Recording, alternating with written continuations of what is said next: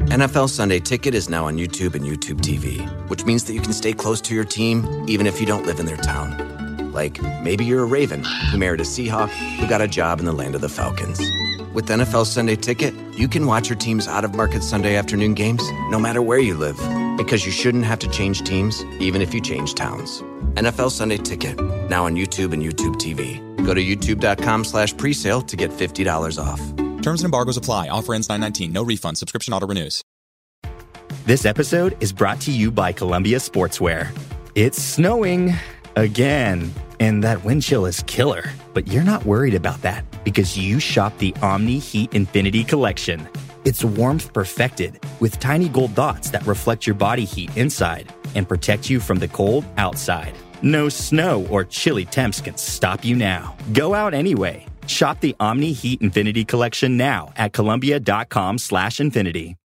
All right. Well, here we are one day before the Lord's Test match, the second Test match, perhaps indeed the most special Test matches of our entire lives. So Pez and I thought that we would come to the Oval to watch Surrey against Lancashire or some shit.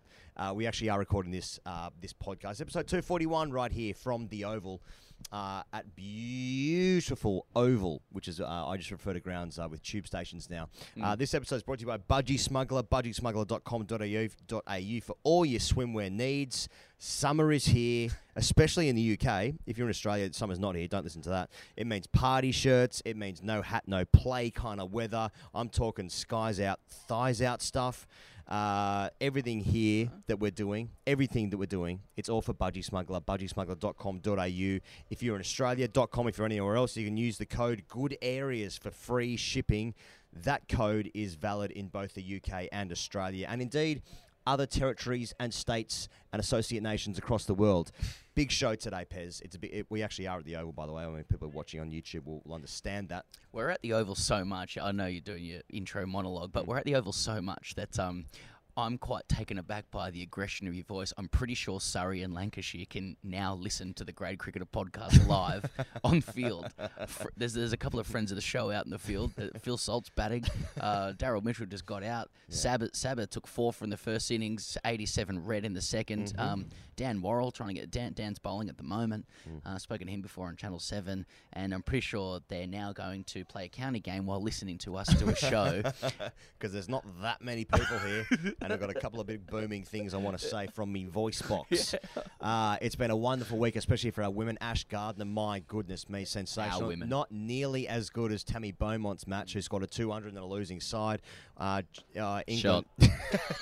We're looking at the grounds. Was that our close personal friend Phil Salt hitting that shot? There's Rory Burns doing some fielding. Anyway, a lot to discuss. Obviously, the West Indies have had a couple of tough losses to Zimbabwe, then the Netherlands in this remarkable super over. We'll be talking about the matchups for the Lord's Test match starting tomorrow. Key matchups. England's already announced their side. We've had a look at the state of the pitch just on the internet, and also Barney Ronay is on the show. People have asked, and we have delivered for Barney Ronay after his thought-provoking piece last week describing baseball as a cult. Wow, I've never seen it, but...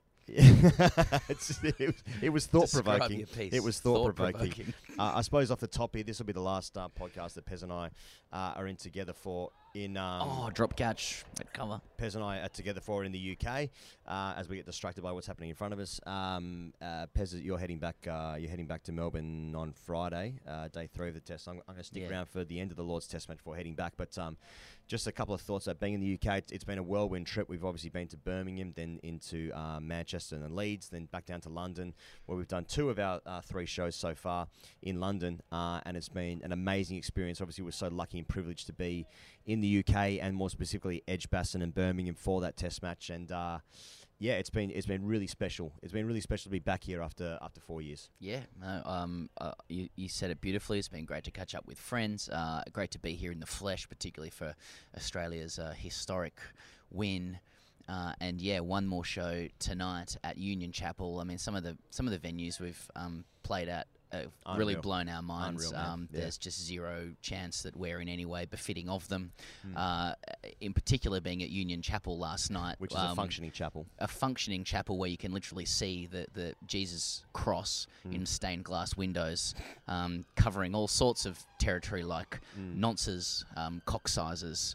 and whether or not Jesus was hung on the cross or was signalling wide. That's the kind of gear we're throwing up there. Indeed. I mean, it hasn't even really sunk in. It's been extremely cool, and we can only be just super grateful for the support from everybody. Having not been here for 4 years, we're very, very touched and moved by it, and I don't really want to say too much more for masculinity reasons. And tell you what, we've seen some thought-provoking pieces throughout this time. Yeah, it's amazing how many people. Just a shout-out, if you're listening to this right now, you can sign up to Patreon to get the end of days play through your ears at patreon.com/Grey Cricketer. There'll be reviews for every single day's play in these here fair ashes. And we'll be, of course, at Lord's for all the days of this Test match. So if you want to sign up to Patreon and get behind us and support TGC, you can go patreon.com/Grey Cricketers. Pez is now waving to Phil Salt, who's actually batting in the middle. He's taking breaks in between balls. He's trying to whack every single ball. I think the deck's slow, and I think during his breaks, he's just having to look up at us. We said hello earlier. And just one more thing with Patreon. I think people appreciated the Bluey breakdown, the episode of the Bluey breakdown from last week's episode. So that was on #RCC Fridays. So that was all good. All right.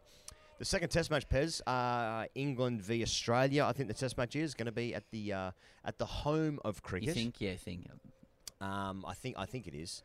And it's just been. It feels like, honestly, well, for me personally, just my experience with living my life, is that it feels like it's been about 4.5 months since the end of that first Test match. Yeah. And fuck me, there's been some blokes that just want to say some stuff to one another. Yeah. In the media, and I suppose that's the nature of the media. You're paid to make comments. And then those comments get picked up and they get circulated. Then you see them on the internet and they get fed into your brain. Then you think, well, what's that like? And yeah, I suppose that's sort of been like what's happened the most in my experience of the Ashes so far. Just people talking about Ollie Robinson. Bazball, does it work? And I was excited for the Test matches to start because I thought the war of words would stop, but it seems to be getting just more and more. Pronounced. Yeah, pronounced. Yeah.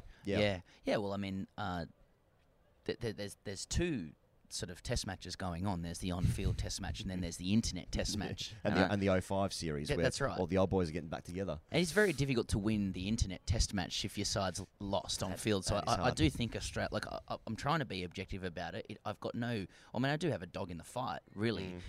I'm not even sure if winning an internet Test match makes you a nonce as well. So if you even want to win it, I'm concerned about how much toxicity is around for the next 5 Test matches. Oh my God. We're talking about clashes of ideologies. Then you've got some like just general low level. Relentlessly bubbling intercolonial disdain that just sits there, That's the name of the trophy. General low-level bubbling intercolonial disdain. It's just a picture of a guy having a wank. So I'm pointing out someone whose name is Dane. Disdain. Which Dane? Disdain? Dane Vias is playing today. Shot salty. Go on, boy. Shot salty. So we got to look. Anyway. I thought we were lucky enough to have punter at Ali Pally, but the old guard really piled in there. And 2 feet. Yeah, just like Stokes on the golf course. Just like Stokes to Johnny. Allegedly. No, we don't know how he got injured. But so, like, I said this to punter on stage, but like, we know that there was. I think it's fair to say there's a pretty big divide between generations. The old generation of Australian cricket, or the former one. We're talking about Ponting, Doss, JL, etc., and the current generation with around JL's departure. And it's been pretty pointed. Maybe it's still simmering in a lot of ways. Maybe they'll pile into Cummins once one thing goes wrong. Who knows? What would you give? But only when things go wrong do I pile in. That's right. Yeah. So when we saw that town new Pudsey, that was your reaction. But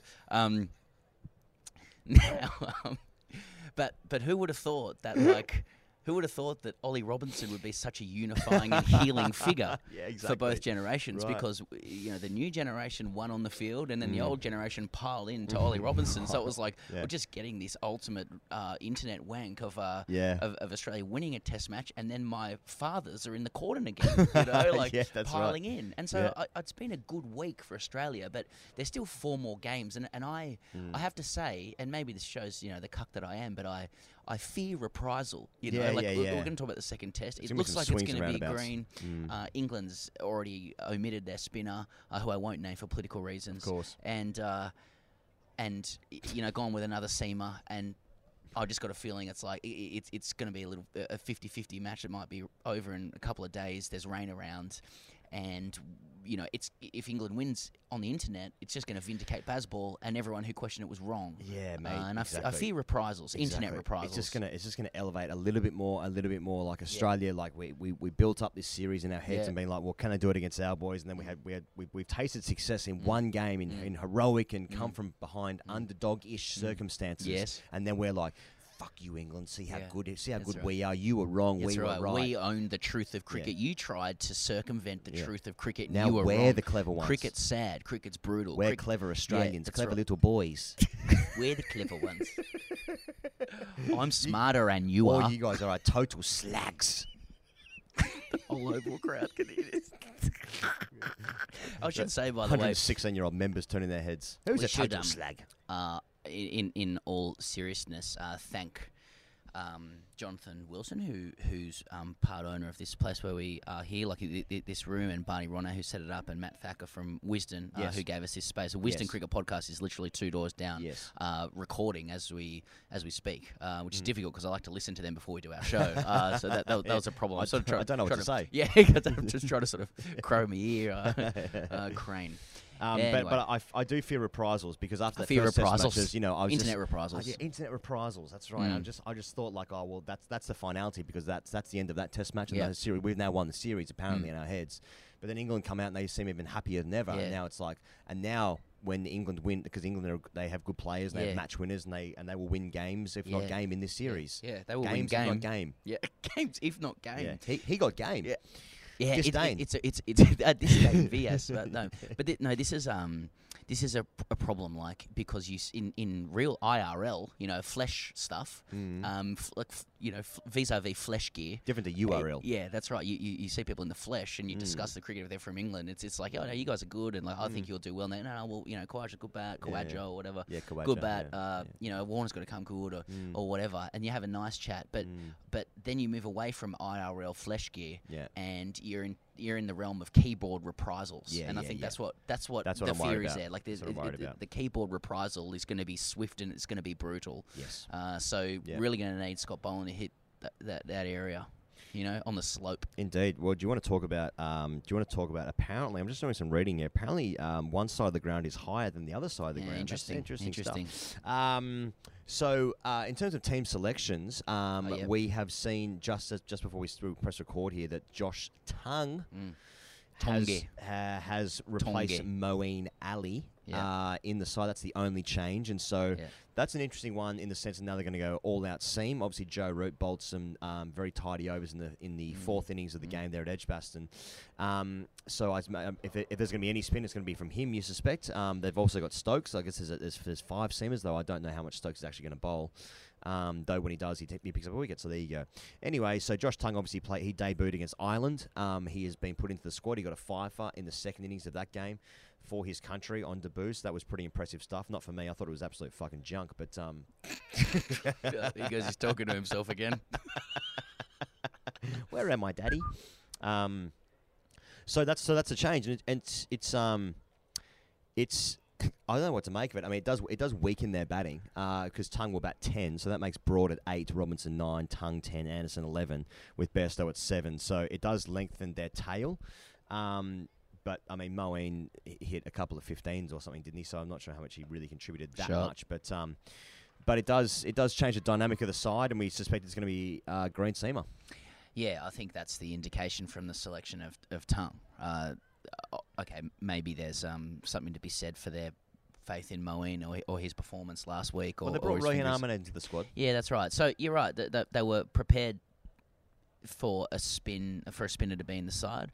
I think the fact that they've selected Tongue, interesting they select Tongue ahead of Potts and whatnot, but or Wokes has got an amazing record yeah, at Lords. yeah, that's right. But And yeah, Batswell. the selection of Tongue and Tongue over Mark Wood as well, who's that's fresh and ready. That's the one. Yeah. Was I think is the biggest indicator that they've had a look at the deck and said it's a sideways kind of deck. And then isn't that fascinating? Sorry. I mean, so Tongue can obviously bowl a few more overs than Wood as well if it comes to that.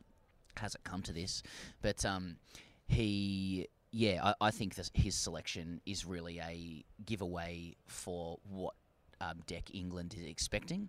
I think it's really interesting too, given that the first deck that was presented was almost the opposite of what I guess we're expecting this time. I mean, we're going to be moving from like a flat, slow wicket where lots of runs are in front of the wicket, nothing's going behind square, nothing's carrying to the slips, to like I'm not saying it's a green mamba, but we're just talking about a lot of greenery, verdant, if you will, sideways movement, no doubt catches carrying to the cordon.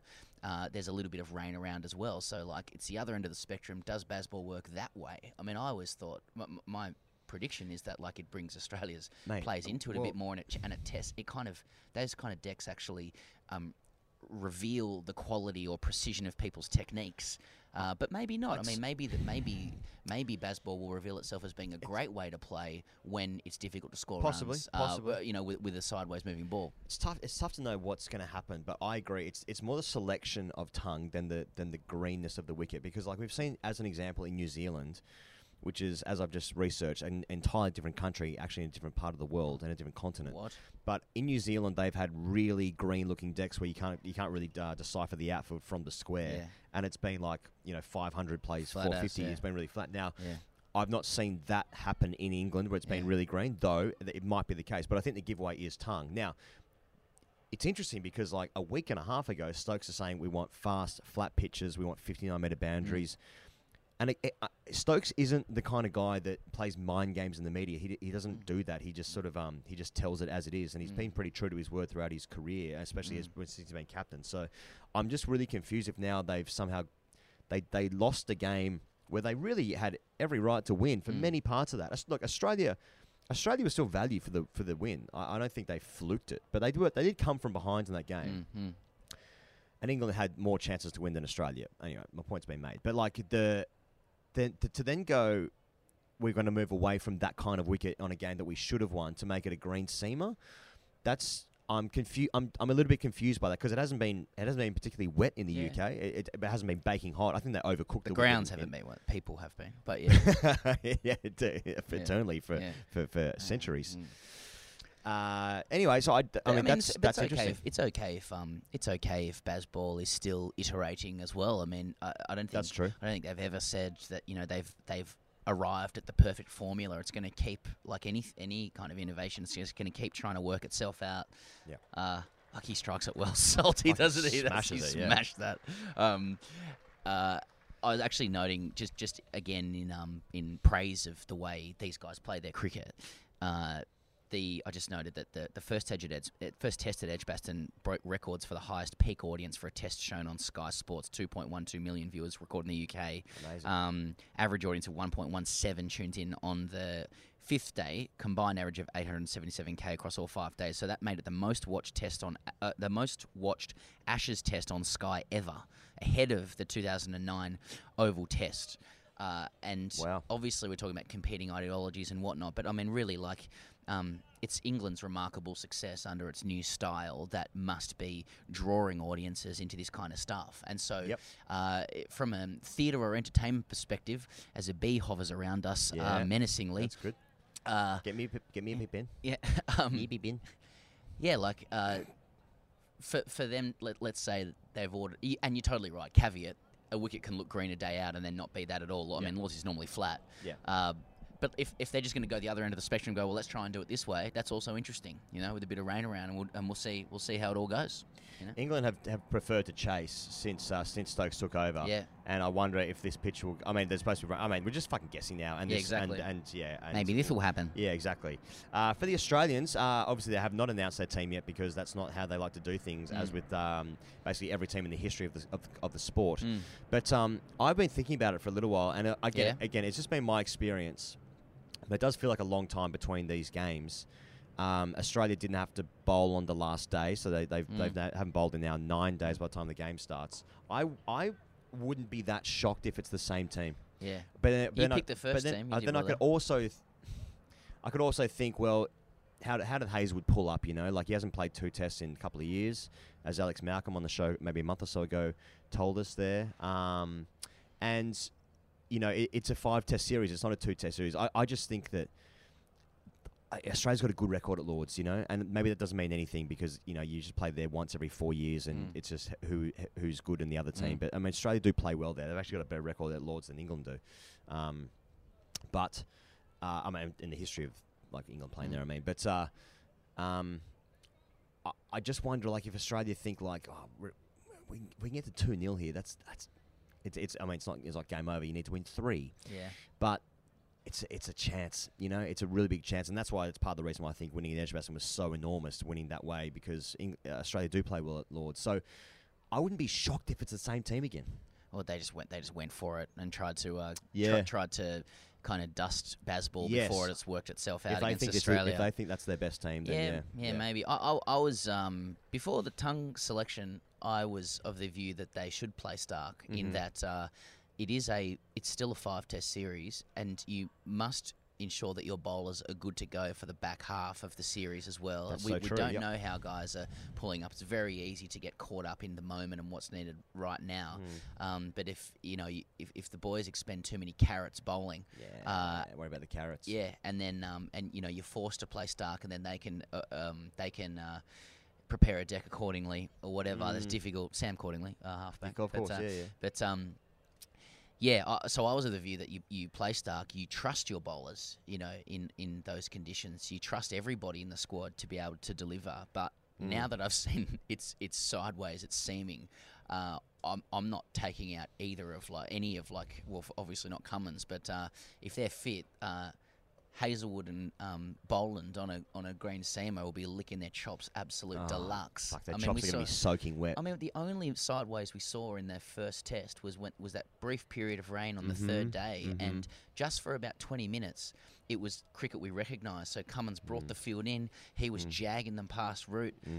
Boland was on. Boland was on doing the same thing. There was, with Bairstow, it was going up for LBW's deluxe. It was wobble seam. I mean, you know, Scott Boland's got good form against England when there's a bit of seam around. But again, I'm basing this all off the picture of a pitch 24 hours out, which is probably the dumbest thing you can do. I'm just more guessing that if they're picking tongue, then they also believe it's a seamer. I think tongue is a giveaway. I agree. I mean, it is. You know what, mate? It's interesting, isn't it? Interesting times ahead. Isn't it just? You know what, mate? I'll be watching. Yeah, from my hotel room, because I'm going to get fuck-eyed tonight after this last show. No, I'm not.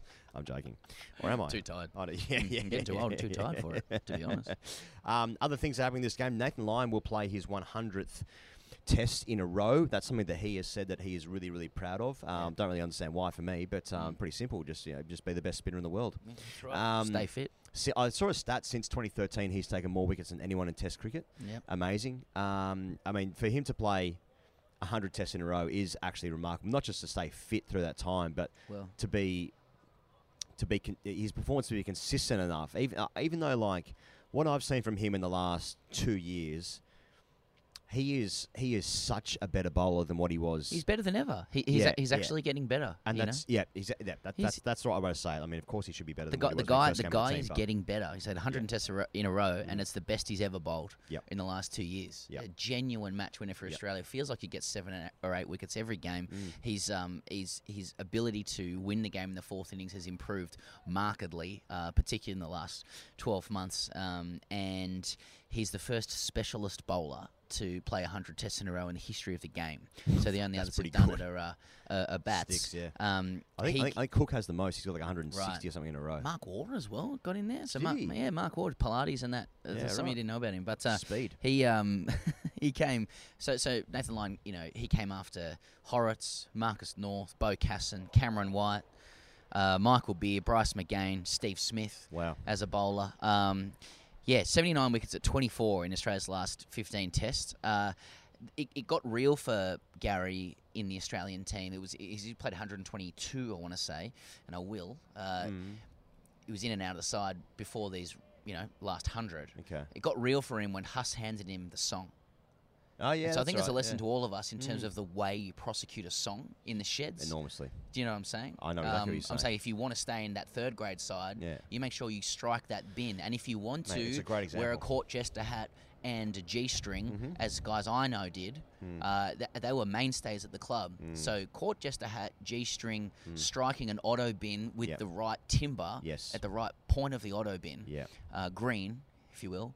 Yeah. That's actually going to help you stay in that side. Now, some people will be like, well, I don't want to stay in fours. I want to go up the grade. So that's your issue to sort out. I mean, I think you're sort of chasing the dragon there a little bit. I think you should be happy in the team, and just know where you're playing every week. If someone says that you've got to, you're great at the song, you must stay in that side, then you got to respect that. Nathan Lyons actually wanted to get out of the Australian side for quite a long time, he's been but they like handed Mars. him the song. Yeah, he's wanted to retire for years. Yeah. He's got a property portfolio. That's the whole thing. He's doing NFTs now. Yeah, he got NFTs. I'm not suggesting for one second that he also wears a court chester hat or a G-string when he does the song. Well, you don't genuinely. need to. You don't need to. I don't need to do that. No, that was just a guy at the Sort Tigers of who did choose that. your own adventure stuff. Yeah. That one, however you want to do it. But I'm just saying, I think, again, once again in cricket, the lead has been buried. People want to talk about 79 wickets at 24, what he did at indoor, what he did at Lahore last year. Right. This is a story about a song, and his ownership of the song, and what that means for the longevity of his career. Something very fascinating and something to think and about as well. G-strings. Yeah, of course. We also saw him chuck down a couple of first pitches there at the Olympic Stadium there with Jimmy Anderson. Jimmy did him there. Oh, so also, that was half a point to England online. I know. It was disappointing. Yeah. Actually makes you really think about George W. Bush's pitch after 9/11 at Yankee Stadium where he fucking throws it right down the middle. Yeah, he good nails pitch. that. That's the greatest pitch of all time. Yeah, that's first good pitch of all time. He good swagger walking to the mound as well. Oh yeah, he's wearing a bomber jacket. Yeah. It's high pressure, high stress, and he nails it. Yeah. Look that up on YouTube if you fancy it. If you've got sort of 90 seconds to yourself while you're cleaning up your belly button. But then go down the rabbit hole of some of the greatest things he ever said. Like I believe human beings and fish can coexist peacefully. or fool me once, shame on you. Fool me once, can't get fooled again. You know what I'm saying in Texas? He's like, well, Tennessee's probably Texas too. Nathan Lyon is he's 5 wickets away from 500, so you think he'd be a shout in this game, though. Yeah, of course, you would. If he gets a bowl, because Australia's obviously got they'll have the three seamers and Cameron Green as well. Can I mention one more thing about Australia? Just from a cultural perspective, and I think people want us to pick up on this. People who've been sort of hanging about the Australian team in the last couple of days. We're here in London, and so with the Lord's Test, it's pomp and ceremony stuff now. They're in Birmingham, Midlands, central UK. It's very sort of night of the Poms. But you come down here to Lords, and that's when some of the old money comes out. They've been at the High Commission. Stephen Smith, the I think he's the ambassador. I don't know what the fuck he is. Not the cricketer Steve Smith. He's interviewing Cummins. People are dressed nicely. It's it's an all-in Aussie affair, and it's a bit of a I wouldn't say siege mentality, but when Aussies get together in the UK, it's just nice. So we go to the walkabout for breakfast, lunch and dinner, and Oscar Piastri's been around the Aussie team. Right. But I also noticed on the coaching staff in Cricket Australia gear is Joel Selwood, the Geelong stalwart, Geelong footy stalwart. Now, I want to say something controversial here, Hugos, because ordinarily the nexus of Aussie rules and cricket irritates me greatly, particularly given Aussie rules was invented to keep cricketers fit. Yeah. It's very much the other way around now. Shane Warne was just staying fit in his career in case St Kilda picked him up, and he was the greatest to do it. Yeah, one of the greatest players the world has ever seen, perhaps in any sport, and he didn't even want to do it first. Yeah, exactly. I don't know if it's the hue of the sky, or I have a fundamental respect for Joel Selwood as a footy player. Sure. I felt quite safe seeing his face in Cricket Australia gear. You've been in Melbourne too long. No, mate. Okay, that's true. That's true. My family in Sydney's been saying that for a long time, so I have to accept that criticism. But it made you feel good. He's a person I will make an exception for from the footy community. Okay. Being in Cricket Australia gear, I'm still going to be skeptical and cynical. Yeah. But he's just got the face of an on-baller. It's grizzled, and I just there was this cool moment when he came out into the field for the grand final last year where the Swans got pumped as well. I think he was with his kid, and it was just that soft, strong combination as well. That really gets me going from a masculinity perspective. Sure. But Joel Selwood sort of in the siege mentality, in the pomp and ceremony, and like the old gentry of England, having a Joel Selwood there, it just makes me feel a little bit like, okay, let's put our differences aside, Aussie rules, and let's go and fuck these poms. You know what I'm saying? I thought... That's out. That looks out. I thought that Oscar Piastri has done very well to get himself a Guernsey there. Yeah. I saw Nathan Lyon roll out some offies to him, and he was calling him a natural. It looked to me like he'd never played cricket in his life. Yep. It would be great if Nathan Lyon said, "You are dog shit, mate." I just need a couple. I need a couple more. No. I need at least one more season of Drive to Survive. Yep. So I can get behind Piastri a little bit more. He's with McLaren. I haven't watched it. Like sort of Dan Ricciardo. If he's in the mix, he's obviously friends with Stoinis. Yeah. And the other guy, I can't think of his name, the snowboarder, Scotty James. And I like that little triumvirate. But Oscar Piastri just so far he hasn't done enough for me to warrant being around the group for the Lord's Test match just yet. Yeah. If you're going to be around, I want sheer athleticism. I want to be like, we're fucking big, brutish Australian men. You probably want we hunt pigs. Oh, yes. We are super pigs. Yeah, that's we wear RM Williams. Yeah. And we're happy. Yeah, play the stereotype. stereotype. Rum. Yeah. And we drink schooners because otherwise it gets too hot. We can't handle a full pint. A certain type of Australian. That's a very specific type, yeah. There are a lot of Australians descending on Lords. I know, like Peter Hellier and Tom Gleeson are doing a show tonight. It makes me feel good, you know. Like there are. Yeah, I think so. Okay. There are. It's just little nods going around. I mean, Australians feel good at Lords. We feel like. I mean, we've only lost. We were on the team now. Only lost twice since 1934. Yeah, there or some shit. Record. It's pretty formidable. We like it. We do get up and about for a Lords, if you will. Yeah. So I don't know, but they've selected Josh Tongue, so I don't know. Okay, should we talk to Barney now? Yes, we should talk to Barney before our friends that get a nod. Before that, we are thanking, of course, Budgie Smuggler. Budgie Smuggler are a huge part of the reason we're able to make this trip out. It's budgiesmuggler.com.au for all your swimwear needs. We're talking hats, shirts, stubby holders, everything for your summer. It's not just summer though, of course, Pez, because they've actually got some winter warmers. If you are in Australia, don't just think we're just talking to people in the UK here, Pezza. We're also looking at winter warmers. I'm also looking at some of the selections though for your swimwear. I know a lot of people are either about to embark in Australia on a European adventure, a sojourn, if you will. I will. You're looking at you're gonna be looking real smart in your budgie smugglers. I'll tell you who was looking smart in their budgies. Ryan Sidebottom. Sidebottom. We had Ryan in Leeds and gave him a budgie gift pack. He immediately went and modelled it from his house. I believe he was ironing his underwear or some such thing. He was making breakfast in his kitchen. Made breakfast in his budgies. And I'll tell you what, like, big man, but the rig is in pretty decent shape to go. He's got a real pro athlete body. Yeah, he does, isn't it? Yeah, that must be nice. Different to pro athlete's foot, which is a separate issue. That's a extra tier. Yeah, it's like buying an iPhone Pro. You can't go to athlete's foot. You've got pro athlete's foot. No, I'm looking for pro athlete's foot. It's like upstairs cargo. You know what I mean? You can use the code GOODAREAS for free shipping at budgiesmuggler.com. If you want to be in Australia, you can go budgiesmuggler.com.au. The code is GOODAREAS, all one word, all lowercase. You get free shipping. It's valid in both the UK and Australia. Go and check them out. Here he is. Here's the great man live from the Oval, where a cricket match is happening, and there's a woman crying over there for some reason. Aren't we all, madam? Here's Barney Ronay. Well, a very special moment for us to actually be in the human flesh with this man. He's been a great servant to the show. Not that I'm sure he appreciates being called a servant. And we're doing this here at the Oval, as organised by him, and we appreciate it. Barney Ronay from The Guardian, welcome to the great cricketer in the human flesh.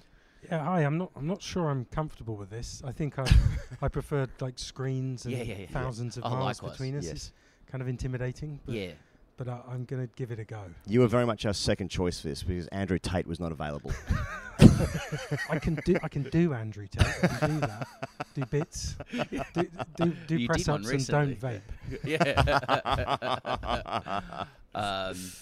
We had to have you on, Barney, because I feel like post Edgbaston, you wrote the piece that pleased me most, exploring as an Australian, but exploring the cult of baseball, and you did, anyone with one sort of iota of comprehension skills would note that you sort of presented it as a question. Is it a cult? But that's not what a lot of the responses were online. I just wanted to get your early reactions to, for those who haven't read the piece, just go and read it, use the internet. But to the online response to it, because I felt like it was quite fundamentalist from a lot of people. Yeah, I mean, it's strange that, isn't it, that you could identify things that are kind of slightly cult-like, perhaps, and an excessive devotion, a kind of mad tribalism. And in order to disprove that, hundreds of people blindly assert that you're 100% wrong, insane, evil, biased. I don't know if you scan down... Miserable, I saw that. Well, fair. I mean, if you scan down the warning signs of cult-like behaviour, I'd think probably kind of mass, unthinking, angry, herd-like devotion. Probably one of them. So I felt that was kind of the proof was in the furious online response with that one. But I mean, it is more, I don't think it's necessarily an insult to call it cult-like. I mean, most sporting teams that succeed have cult-like aspects. I mean, often just having something that brings you together is a good thing. I think what made it interesting after Edgbaston was the idea that there can be no reflection on this. You have to double down.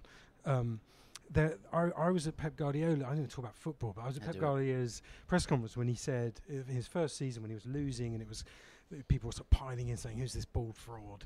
The worst kind of fraud, by the way. Yeah, believe me. And he said, "What is tackles?" And everyone sniggered behind their hand. Hey, what is tackles? He's not ready. He's going. The thing about Guardiola is there's a cult-like thing around his methods, but he is constantly evolving. If you said to him, "Don't analyse, always look forward, do the same thing, run towards the danger," he'd say, "No, you don't do that. You analyse exactly what you've done a million times," and that seems to me sensible. The idea that you cannot question baseball because baseball will therefore collapse suggests to me there's something wrong with baseball, if that really is true. And I don't know if that is true, but so that was where the idea of it being slightly cult-like came from, and I hope that they carry on playing like that because it is gripping and brilliant, and I love it. But I do also like analysing things and looking at them. Yeah, and I think it's more God interesting. forbid, you ask some questions about it. That's what I really liked about the piece. I like how it began with Mike Brealey's response to baseball, saying that baseball was a response to depression. You kind of alluded to bruised masculinity. We keep getting shushed at the Oval. Sorry, talking in hushed tones here. And I think that's where a lot of the bemusement from Australia comes from as well, is that, here is this team that's had some remarkable success playing with kind of cultish, fundamentalist, evangelical fun, when we've spent 140 years playing cricket on the premise that it is a sad and brutal game and have developed like tactics and strategy around it. And so there's this like duality of like this fascination about have we been wrong all along about how we should be playing this game? And then also this fear that it could be correct, and we want to actually dismantle that immediately. And it just makes me think, like, if baseball is a response to depression or bruised masculinity or just the sadness of the game, I mean, how sad were England, going into it? There's two things about that. English cricket has been the cruelest sporting world, for 150 years. It's brutal. The game is cruel by nature. It's an individual sport masquerading as a team sport. And I think there's a sense of end of days with Test cricket. Some very powerful players. They don't need this game. They're rich for life. They want to try and make themselves feel good. Then good luck to them. Why not play it in a fun? I think there's a sense that people have slightly taken their eye off it, and you can do whatever you want, really. It's Test cricket. Come on. This is the last party before the rapture, isn't it? So why not have some fun? I'd also say that I don't think it's without cruelty this way as well. I know it's all fun and we're all mates and we're all playing golf and blah, blah, blah. But it's another clique.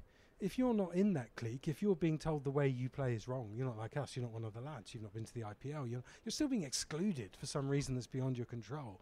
What if you've grown up like Dom Sibley, being told to just leave every ball and that you're getting and now you're being told, sorry, everything you've ever done is wrong. It's an exclusive clique like every other clique. It's another way of saying, I'm sorry, you're not one of us. I don't know if it's any more open than cricket has ever been, but certainly if you play golf with Ben Stokes, you're likely to be in the team. There's something about which baseball which sort of strikes the heart of truth of cricket. You know, in the same way that the league table apparently doesn't lie, and the best team in cricket often wins. I mean, actually always wins, because in Test cricket, the best team just outskills you. They have the better players, and someone will do something eventually, and they win the game. And then I see Stuart Broad in between these two Test matches saying that Zach Crawley's 4 off the first ball was his favourite ever Ashes moment. And as an Australian, I'm like, no, it's not. You took 8 for 14 or something once. Ben Stokes did the most amazing thing ever 4 years ago, and Zach's hit a 4. It's just not your favourite memory. It just can't be. Yeah. And as an Australian, I'm like, why are you lying to me? Well, Stuart Broad's good, isn't he? He is good. He's brilliant. He's had a really long career. Lots of different coaches and captains. I mean, I kind of believe everything Stuart Broad says, because I think when he says it, he means it, and it has some good sort of purpose behind it. I've increasingly loved Stuart Broad and think that whatever he says is worth listening to.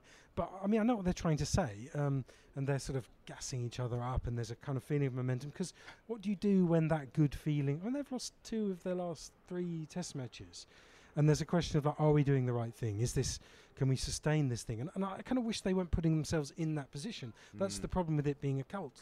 There's a thing about resilience and about learning and about changing, which I think are all really good human instincts, more than simply having one plan which you repeatedly do again and again because it's the best plan and you've reinvented something from the grassroots up. So I do wonder what will happen if Lords doesn't go well, because I think baseball itself has a short shelf life, and I think that's hardwired into it. It's exhausting to captain that team. That's interesting, yeah. Imagine how tired Stokes is at the end of 400 runs in the field when he's constantly thinking every ball, he's not dozing off for turnovers at slip. Yeah. He looks ravaged. This is not a long-term plan. It's thrilling and brilliant. I love watching him sort of throw his body onto the fire like this, but it's even exhausting to watch at times. How exhausting do you think online will be if England wins the next game for Australians? Because there's 5 tests to go. There's obviously 2 parts to the Ashes. There's on the field and then there's the internet. Yes. It feels like this could be the most exhausting kind of internet battle, at least that cricket's seen away from India for quite some time. We have to get through 4 more of these. And I felt like Edgbaston was like a lifetime of cricket. So much happened. Yeah. I went on a journey from Lord Harris to Owen Morgan in those 4 or 5 days of just obviously eating sort of massive, quite stodgy meals in between breakfast, lunch and tea. I don't know if you had the same problem, but it was absolutely grueling. And Lords, obviously, because it's kind of a home of cricket, where everything is, there won't be the same atmosphere. There's a strangely kind of repressed hush at Lords. Yeah. And that's the sound of cricket. And how's that going to interact with baseball? We'll have to talk about the slope a lot. I don't know if you're ready for that. I don't know if you know I'm ready. There's actually a slope there. Is there? Yes. That's interesting. You look back at some old videos, you see the ball. But, we'll have to deal with all of that as well, woven into the mixture. And it's really, really important for the series. I think that England win. I'm not saying that because I care who wins the Ashes particularly. I just want it to be good and for it to exist. But if England lose, I think there could be a total implosion. And I think Australia might bowl really well there. And the kind of, there might be a visible straight thing, the sort of meme of the guy who's got veins bulging out of his forehead and is sweating, and he may be in a kind of high school cafeteria scenario. It's oddly sexual. Yes. I think that may be the baseball meme of Lords. I don't know. There could be explosions. But if it goes the other way, then it's going to be complete vindication, and the knives will be out for anybody who questioned it at any point. Well, I think it's important to say that the knives are out on all sides. It's Yes. like the reason why there was such a Yeah. visceral reaction to me saying, "Ha, look at basketball, it's funny, it's a cult." It's a bit like Andrew Tate, masculinity. People are drawn to strange, kind of lonely places involving men, all that kind of stuff, which was intended as a joke, even though it doesn't sound very funny now I'm saying it. It sounds awful. And please do look after yourself, everyone out there. It's okay. Be kind. There's the knives are out in England as well. The thing about basketball is it's all about the superego. You are reacting to someone. You're saying that thing that you are, everything you did, everything under your time was wrong, and we are reacting against it. Who is the person they're thinking of when they say we're not going to be? Is it Alistair Cook? Is it Joe Root's captaincy? Is it Jonathan Agnew? Like, it's one of these people. There is somebody who is the dartboard for basketball. Maybe it's Chris Silverwood. I don't know. It's Jacob Rees-Mogg. Yeah, maybe it's every coach you had at every age group who stood there in a tracksuit saying, "That's crap and you're crap." I don't know, but there's some collective superego. And I know that the people watching it, while saying, "This is wonderful, they're winning games," the guys in the punditry seats, the chief, cricket writer, they're all slightly thinking, "You're saying what I did was rubbish, and I kind of want you to do well and then fail." And the knives really will be out. I know it. I can see it. I've spoken to people. The kind of the Bush telegraph behind all this is a bit like, did you hear what they said? Yeah. Their knives really will be out for them, It and it will come from all sides. It is very like anti-establishment baseball, isn't it? And you have to kind of respect the blind aggression to which, like, they're saying, like, we're not going to change, like what you're talking about, what his tackles, like that idea that we're just going to keep doing things forever our way, the opposition doesn't matter. And to that end, like, England keep picking teams like a week and a half before the first ball's bowled. They've already announced their team the day before the match. We've seen the state of the pitch. It seems very green. I don't know what that means just yet. But that level of, like, blind aggression and anti-establishment ideology, I suppose, I think England will win a game. England will win games in this series, I'm sure of it. But I think the ultimate question is that we're trying to figure out, is it good? Is it truth? Are we happy? Well, it's kind of truth when it works. If it wins. Yeah. It's kind of like that thing where you say, break every rule. And that's the only rule. And if you break that rule, I'm going to be really angry, and I'm going to say you're not one of the group And anymore. don't talk about Fight Club. Yeah, it's kind of, there are rules here, and the rules are, we're going to act like there are no rules. It's kind of punk to a strict set of guidelines. And I don't think that they've quite they remind me sometimes of people who are like on a year off. When you've like been to a really strict private school and you go to Thailand, and the first guy you meet who says, "Do you know what? We're just a tiny sort of dot in space," and like, maybe we're all one. Yeah, and like maybe your dad's just a square, and that's what blows your mind. And these England players, they haven't been on a year off. They haven't worn spandex trousers on a beach in Goa. They haven't done it. This is their year off. I feel like they're learning, and they're sort of slightly in that phase of like, I don't think they've really thought it through. I mean, the Guardiola comparison, his team this year, they got 4 centre-backs. They tackle all the time. Yeah. He said that, but he changed. Yes. He didn't. He's not stuck to one thing, doing pep ball, saying this is the. He won by changing, and I don't think saying we're just going to do the same thing is good. It's a really rigid rule book with no rules. Yeah. What would Brearley say to that, though, Barney? As in, maybe are you concerned, or have you contemplated whether indeed they're correct? You are a square as an Englishman, and that you need to change. I have absolutely no doubt about that, and I have no idea what the right thing is to do. But I think Brearley would say that's progress. He would say that is good. Now we can start building. You've admitted you know nothing. It's just when people start telling me they do know everything, or that we have an answer, that you start thinking, well, okay, you are the first person in human history to actually have an answer to everything. Good luck with that. When it's nibbling around, and Scott Boland's got 3 for 6 at Lords. And he's not that bothered about the slope. Well, Glenn McGrath seemed okay with the slope. Yeah, he did okay. Okay. Simple question: what do you think of England's team for the second test? I think it's good not to play a spinner if your spinners just aren't very good. I mean, one of the things about the first test is it seemed like they were saying Mo Nally played really well. Well, they did say that. They said he bowled really well. It's clearly not true. He did not bowl very well, and his finger didn't work, and he didn't bat very well either. But I think maybe that may have been. I was really annoyed to hear them saying that, because I thought, well, now's a moment to say, well, let's learn from what we did. But maybe the selection suggests they've said we don't really have a spinner, so that's good. And they clearly think it's going to seam around. I think Jimmy Anderson's a really big player in this game.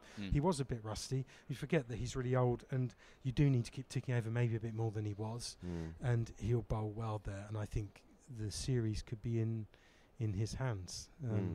But Australia will bowl well too. It's the thing England are battling all the way through this is I think Australia's players are often slightly better. And that's just a fact if you look at the numbers. And we got by saying Usman Khawaja's never scored a run in England, but sort of has now. I heard that. I believe it was as we were walking to the ground, the Barmy Army guy with his that harmonica and the busker was singing. Have you ever seen Khawaja score a run? He changed though. He changed to Warner by about day 3. That's good for us. Yes, it's a sign. If he could sing that on the way to Lords, that'd be good. Yeah. Barney, can you understand the ire that Ollie Robertson has created in the hearts of Australian ex-players? Like, and I get the sense that the ex-players they sense blood in some capacity. I'm not sure what blood it is, but they sense blood a little bit in that they want to be standing in the slips cordon again. You know, we've had Matthew Hayden say he's a very forgettable cricketer. Ricky Ponting is sort of representing the country in the commentary box when he's fighting against KP. And now Michael Clark is saying, like, well, you know, he's got to back it up. Who is this guy? We know nothing about him, even though he's taken. JL got in there as well. JL's in there, and I feel good. I feel like it's 2001 because that's when we won here last time. But can you understand why it's wound Aussies up so much? Yes, but I think they've got the wrong guy. I think they secretly like Ollie Robinson. I think this is going to. I mean, Ollie Robinson is a really blunt bloke. He's a bloke from Margate. He's actually a good bowler. He's actually he can bat. He's a good cricketer. His record is really good. He did well in Australia. I think they've got the wrong guy. I think they secretly like him, and it's all going to end up with everyone kissing. I mean, I just think it's the wrong. They've got the wrong guy. I think maybe this is after the 5th test, like they're all in the rooms and that. It's like that mural on the Berlin Wall. Like, you're actually 6'5". I quite like you. and you're kind of cute. But no, I think they've got the wrong guy. I think they want to really dislike Bazball. And he's the only person who's actually spoken out in a slightly spiky, aggressive way, which is kind of his way, I think. I think he's pretty unpopular with English fans as well, of a certain type, because he isn't very reconstructed. He said some dumb things. There's a bit of WhatsApp message scandal, which he kind of, one of those things, really. No, I think that Australia will grow to like him in the way I kind of think they sort of like, you guys sort of like Broad in a way, or get him. Yeah. If you take your Robinson and your Broad away, like the Ashes kind of collapses, doesn't it? Without someone to genuinely dislike. If it was like Wokes in the side, who's just completely inoffensive with a nice haircut. Also, it's a lot more familiar isn't as well. Stokes more of a threat as well, because you have to admire him in some ways. Yes. You can't really dislike Stokes. Yes.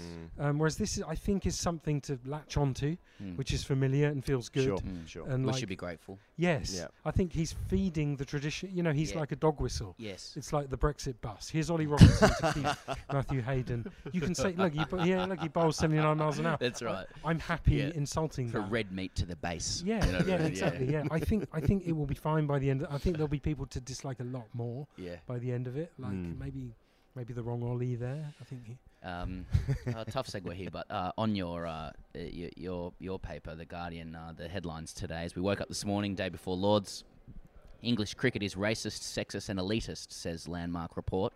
An independent commission finds problems widespread. ECB chair recognises need for significant reform. I'm just reading those headlines verbatim because I'm conscious as an Aussie, or when you're not from the country in play, making comments about issues like this, I think, can be a little bit unbecoming. So, what do you make of this latest report? It seems to be something that's been being explored, bubbling away for quite a few years.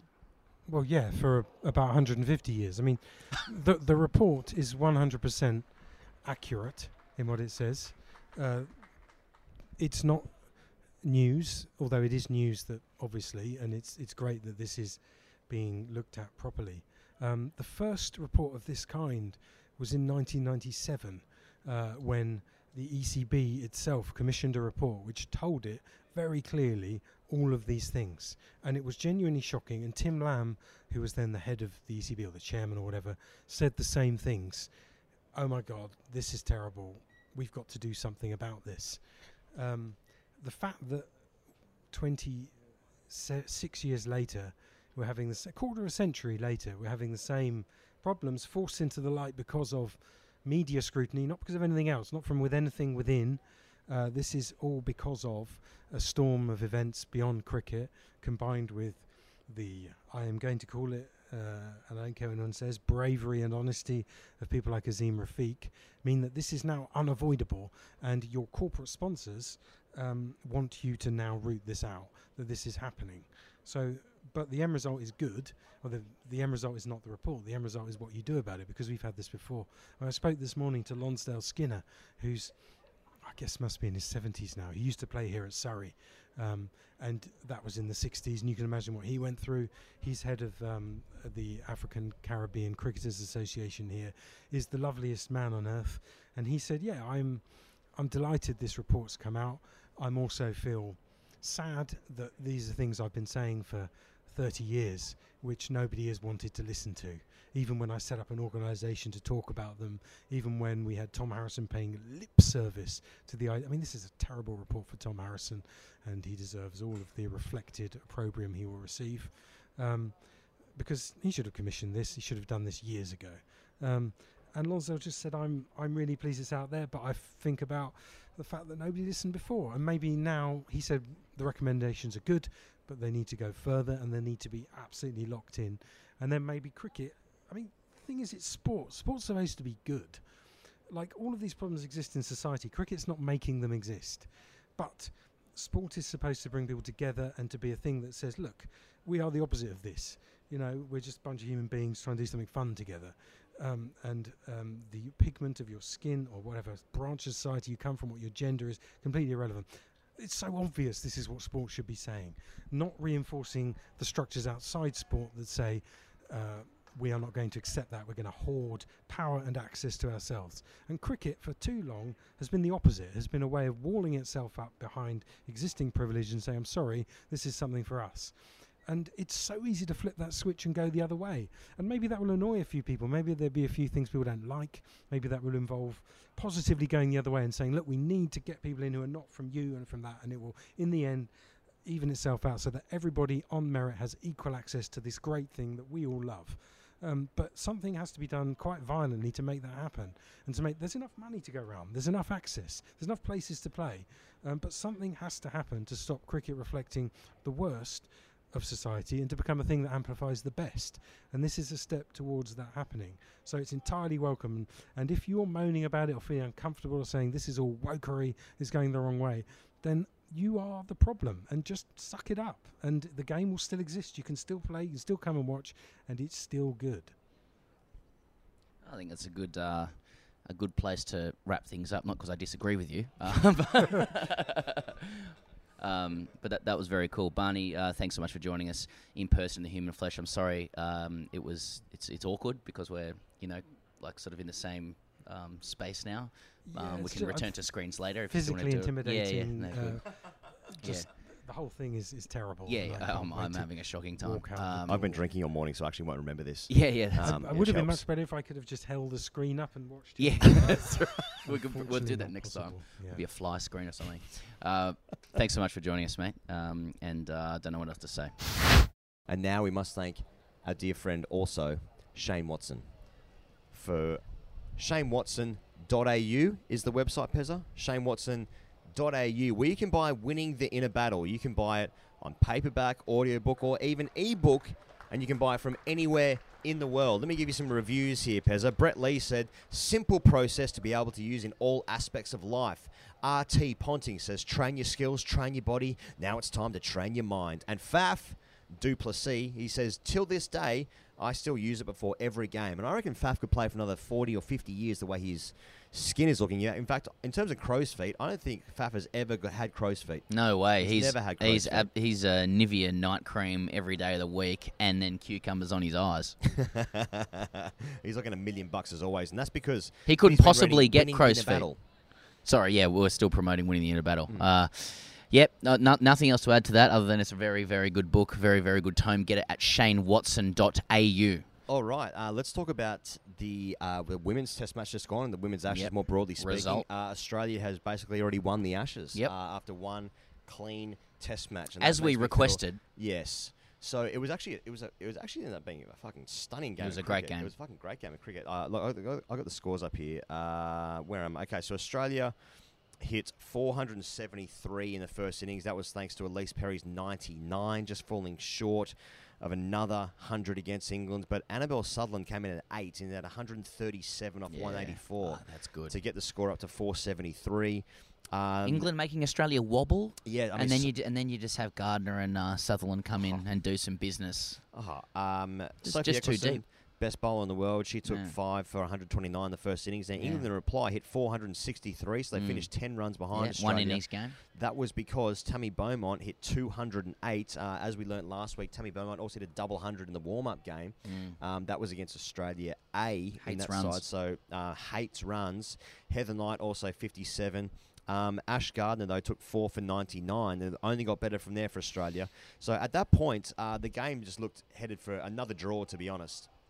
So this is the first 5-day Test match that the women have played. The last, in fact, every Test I think beforehand has always been a 4-day Test match, and they've had 6 draws in a row across every nation that's played a Test. So they decided to give it a 5th day, and thank God they did, because it turned out to be an absolute cracker. So Australia had a 10-run lead under the first innings, and then Australia made 257. A bit of a collapse there after Beth Mooney made 85 opening the batting. Elisa Healy made 50, despite having a fractured finger that we learnt about before the game. And so it was then down to England to chase 267 for the win. And they started off okay. They were none for 55. But then the pitch started to take some turn. Also, Sophie Eccleston took 5 for 63, so she took 10 for the match. Yeah, incredible stuff. Good celebration as well for 10. Very good. Very good. And England were all out for 178 thanks to Ash Gardner's 8 for 66, so she finishes with 12 for the match. Yeah. So that's the thing. Eccleston 10, very, very good. Sorry, what'd we end up? Gardner 12. Okay, good. And I was just thinking about, with Ash Gardner, she obviously went for enormous money in the WPL, which is obviously the most important thing for any cricketer. Of course. How much they go for. And I was just thinking about Ash Gardner is I think it's ridiculous to actually call her a luxury player, but she's not the best batter in the team. She's not the best bowler in the team, but she's an excellent contributor every single time she plays. She sort of bats between I don't know 6 and 9, and just rolls out a few offies, and she scores hundreds. She scores big runs in the T20s, in ODI. She bowls crucial overs. She's a good fielder, and she's just this player that sort of floats around the number 8 and rolls out a few overs, and then just scores 40 in the third innings here and takes fucking 12-er. It just sort of shows how fucking good Australia are. They've got this player who would be the captain and the most capped player of all time in any code of any sport for any other country. Yeah. I mean, Gardner could bat 3. I'm sure she could bowl seam up too. Well, she's a brilliant cricketer. Best ever return for a player in a Test match for Australia, 12-er. This was an excellent Test match, and I think a lot of people are saying this. I'm happy to join the throng. This is vindication for 5-day tests. That 4th day was spectacular. The way that it ebbed and flowed. The game moved quite quickly on the 4th day. It did. We saw twists and turns within it. I mean, Mooney and Healy making important runs, then England coming back, getting themselves back into the match, then Australia fight back again before they get a couple of wickets, Australia, to just heading into the 5th day. We started to see how beautiful Test cricket can be when you give it time to do it. As you said earlier, Australia had a run of 6 draws going back to 2015, so I think that's a hell of a song. And obviously whoever sings that song will play 100 tests in a row. They'll be living their whole life trying to do that, given how much women's Test cricket is being played, maybe 4 lives. Look, it will still so in and of itself a fantastic win for Australia. The setup to this game was Australia had a few players missing from their usual side. I mean, Rachel Haynes retired, Meg Lanning is unavailable. In England threatened in that first day or two to suggest that some gaps were closing between them, and maybe they were. It is hard to win a Test match, but eventually Australia's class shone out. They just had players of depth, lower in the order, who were able to get things happening. And Ash Gardner, who, as you say, I think we know her through white ball cricket as someone who's just so versatile for all disciplines. She showed her wares now as a bona fide frontline spinner. That just goes to show what a great cricketer she is. And as I said, great song for Australia, great advert for 5-day test matches for women. My personal view is that I don't accept the argument that test cricket isn't commercially viable for women. I mean, we've seen so much with women's cricket that if you build it, they will come. You must invest. I think that test cricket is fundamental to the experience of all formats of cricket as well. If there are commercial difficulties, let's keep working to solve them, because this was a special game. It just goes to show if you try and you keep giving it opportunities, you can be rewarded. And there's no way I'd be saying that if England had won the game.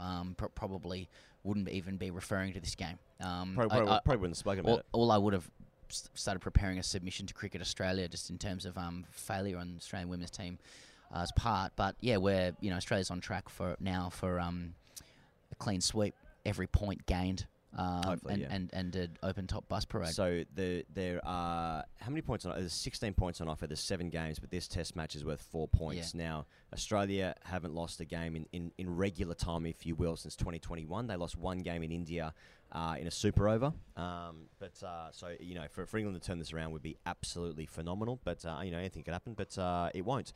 Pez, can I give you my personal experience of watching the test match, the women's test match? Now, I'm not an expert in women's cricket by any means. There are a lot of people who do really good work, who cover the sport far better than my interest in it.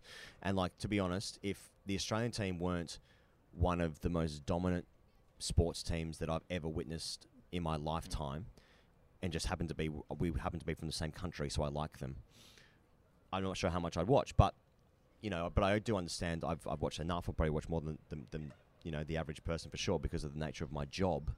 But when it got to at the end of day 3, and I think England was still batting, and I was just thinking at this point, well, this is going to be another draw. I think I probably let my own. I'm not sure if it was toxic masculinity per se, though.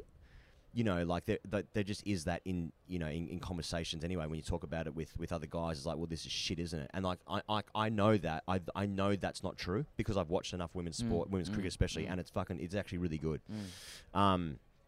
And it's a lot better than what people want to make it, or they want to make it out to be. But when I was watching at the end of day 3, and I was well, I wondered about Test cricket, and in that moment, I wondered about this place of tests for women's cricket, because as we see with men's cricket, it is evidently dying off, and I wondered if the women's game can go through enough pain of putting up with more and more draws, where they could get to a point of maybe utopia, where it becomes viable and everyone's involved and everyone's invested in it. Now, and then I also wondered. Now, this was toxic in my head. I was because they don't play any first class cricket of long form stuff. Yeah.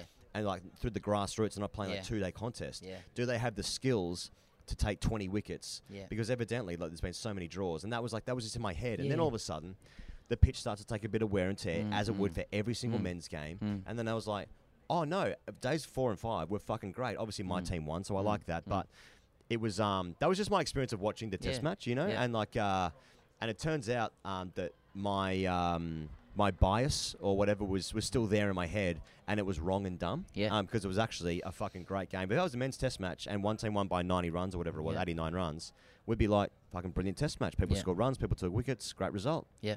No, well said. I think that's cool. I mean, there's all sorts of arguments to stop doing it, and probably valid ones. I mean, women don't play any long form cricket from a grade level as well. That's what I mean. It's all the way through. It ends up Test cricket ends up becoming this huge anomaly, this huge novelty, rare thing that you do. But I do think that we're talking about the elite level and some very good players who are getting better as well. And I just think Test cricket is part of the ecosystem of elite cricket. I think I think it all grabs context off each other, and ultimately I defer, as you always should, when talking about issues of inclusion. If you're part of the majority or the people who have always had the advantage, you are going to naturally be blinded to the experience of those who don't. Right. So I believe, generally speaking, it's important to defer to the views and experiences of those who have been denied things. And as far as I can tell, women at the top of the game want to play Test cricket. You know, that is part of their experience. That's part of, and they're bloody good at the game. And I think if that's what women are calling for, then everything should be done to make it happen. Now, what are the details of this? I don't know. You know, I mean, Test cricket in society, men and women, is dying and becoming less commercially viable. Right. I just think whatever it looks like, I think 5 days has to be locked in. How often it happens is the question. But I do think that a game like yesterday's, or the game that finished yesterday or the day before, finishing up is evidence that it should be looking and feeling as Test cricket is meant to look and feel when you get it done. That's all I'm saying, and I'm only saying it because we won. No, of course, And can Australia do the entire clean sweep? Otherwise, I think if they don't do that, they should hand the Ashes back. That's right. To England. Just a quick note on the World Cup qualifiers, and also the World Cup dates have been announced for the tournament proper in India there. So I've got it in front of me here. So the World Cup dates have been announced exactly 100 days before the tournament starts, which has been an absolute stitch up for people who don't live in India who want to go, or organising tours and such, like Barney Army and the Australian cricket touring guys. So Australia start their campaign against India, the hosts, at Chennai. Where's that at? Chennai. That's okay. at Chennai. Yeah. That's a great result for Adam Zampa. Walked right into that trap there. Sams, Agar. That's right. Yeah. Finchy will be back in, I guess. Yeah. Defending champions, England will be starting their campaign in Ahmedabad against New Zealand.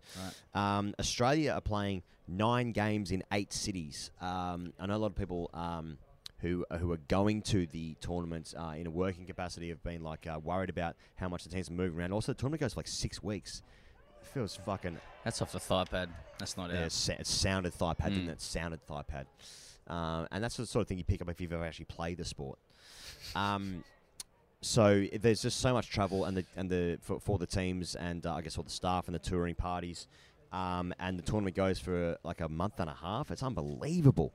Anyway, the World Cup qualifiers have been going on. Now, the West Indies are the main story of that so far, and it's actually a really sad state of affairs for that sort of confected nations. It's a collection of nations, I suppose, because they are in massive trouble of not even qualifying for the World Cup. They are into the Super Sixes phase. Now, this is going to get a little bit confusing about how the qualifiers work, but basically...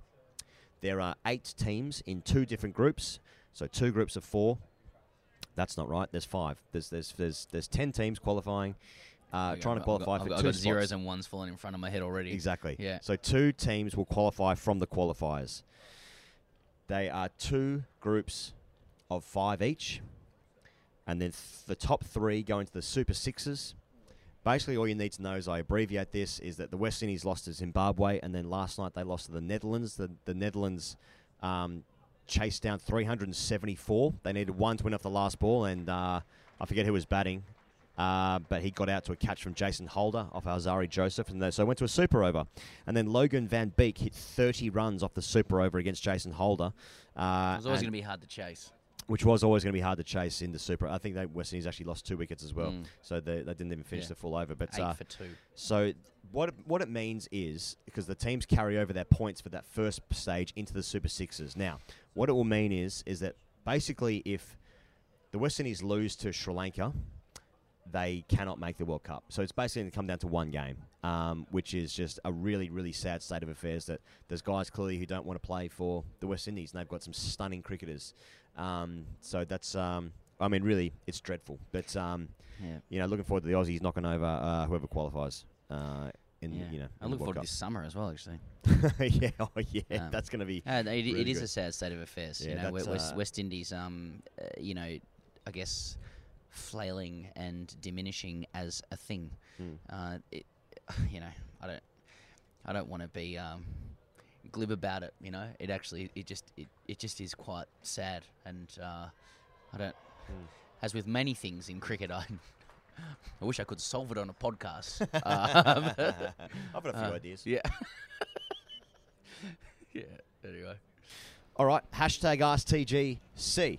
Pezzo, I believe yes. you've got something in front of you. I am ready to go. This is from Anon. And Anon says, #AskTGC, and the title is A Sexual Approach to the Popping Crease. Good. Please keep anonymous, as is my want. Boys. I write to you from the social safety of my girlfriend's granny flat in Melbourne as I quietly watch the Aussie Test team toil away on day 4 at Edgbaston. My girlfriend has zero interest in cricket and hasn't the slightest clue regarding its physical mechanics or psychological nuances, i.e. repressed emotions, identity crises, eye-poking, etc., etc. However, she was more than happy to let me watch the cricket while she carried on with her evening routine. As I watched on with the hope of finding psychological safety in the form of Australian Test dominance to complement the social safety my loving girlfriend had already helped create for me, solar panel Pat delivered a pristine reverse-swinging Yorker to knock over Ollie Pope. Caught up in the ecstasy of the aforementioned delivery, I gestured to my girlfriend to watch the play and simply explained, "That is sex." While this was met with a face of confusion and mild contempt, the evening continued. A few minutes later, Cameron Green was brought into the attack. Presuming my girlfriend had already forgotten about the delivery from Solar Panel Pat, I was blissfully unprepared for the state of even deeper confusion and bewilderment I was about to face. As Cameron Green galloped towards the crease, my girlfriend quietly walked up behind me and began a series of sexual moans in my ear, increasing in both volume and gusto with each iteration. Stopping after the delivery had been bowled and laughing for a few moments, my girlfriend carried on with her evening while I attempted to process what had just happened. My questions are as follows. Why is my reaction towards professional cricket prowess now being intertwined with sex? Jesus. Is my girlfriend turned on by Cam Green as much as I am?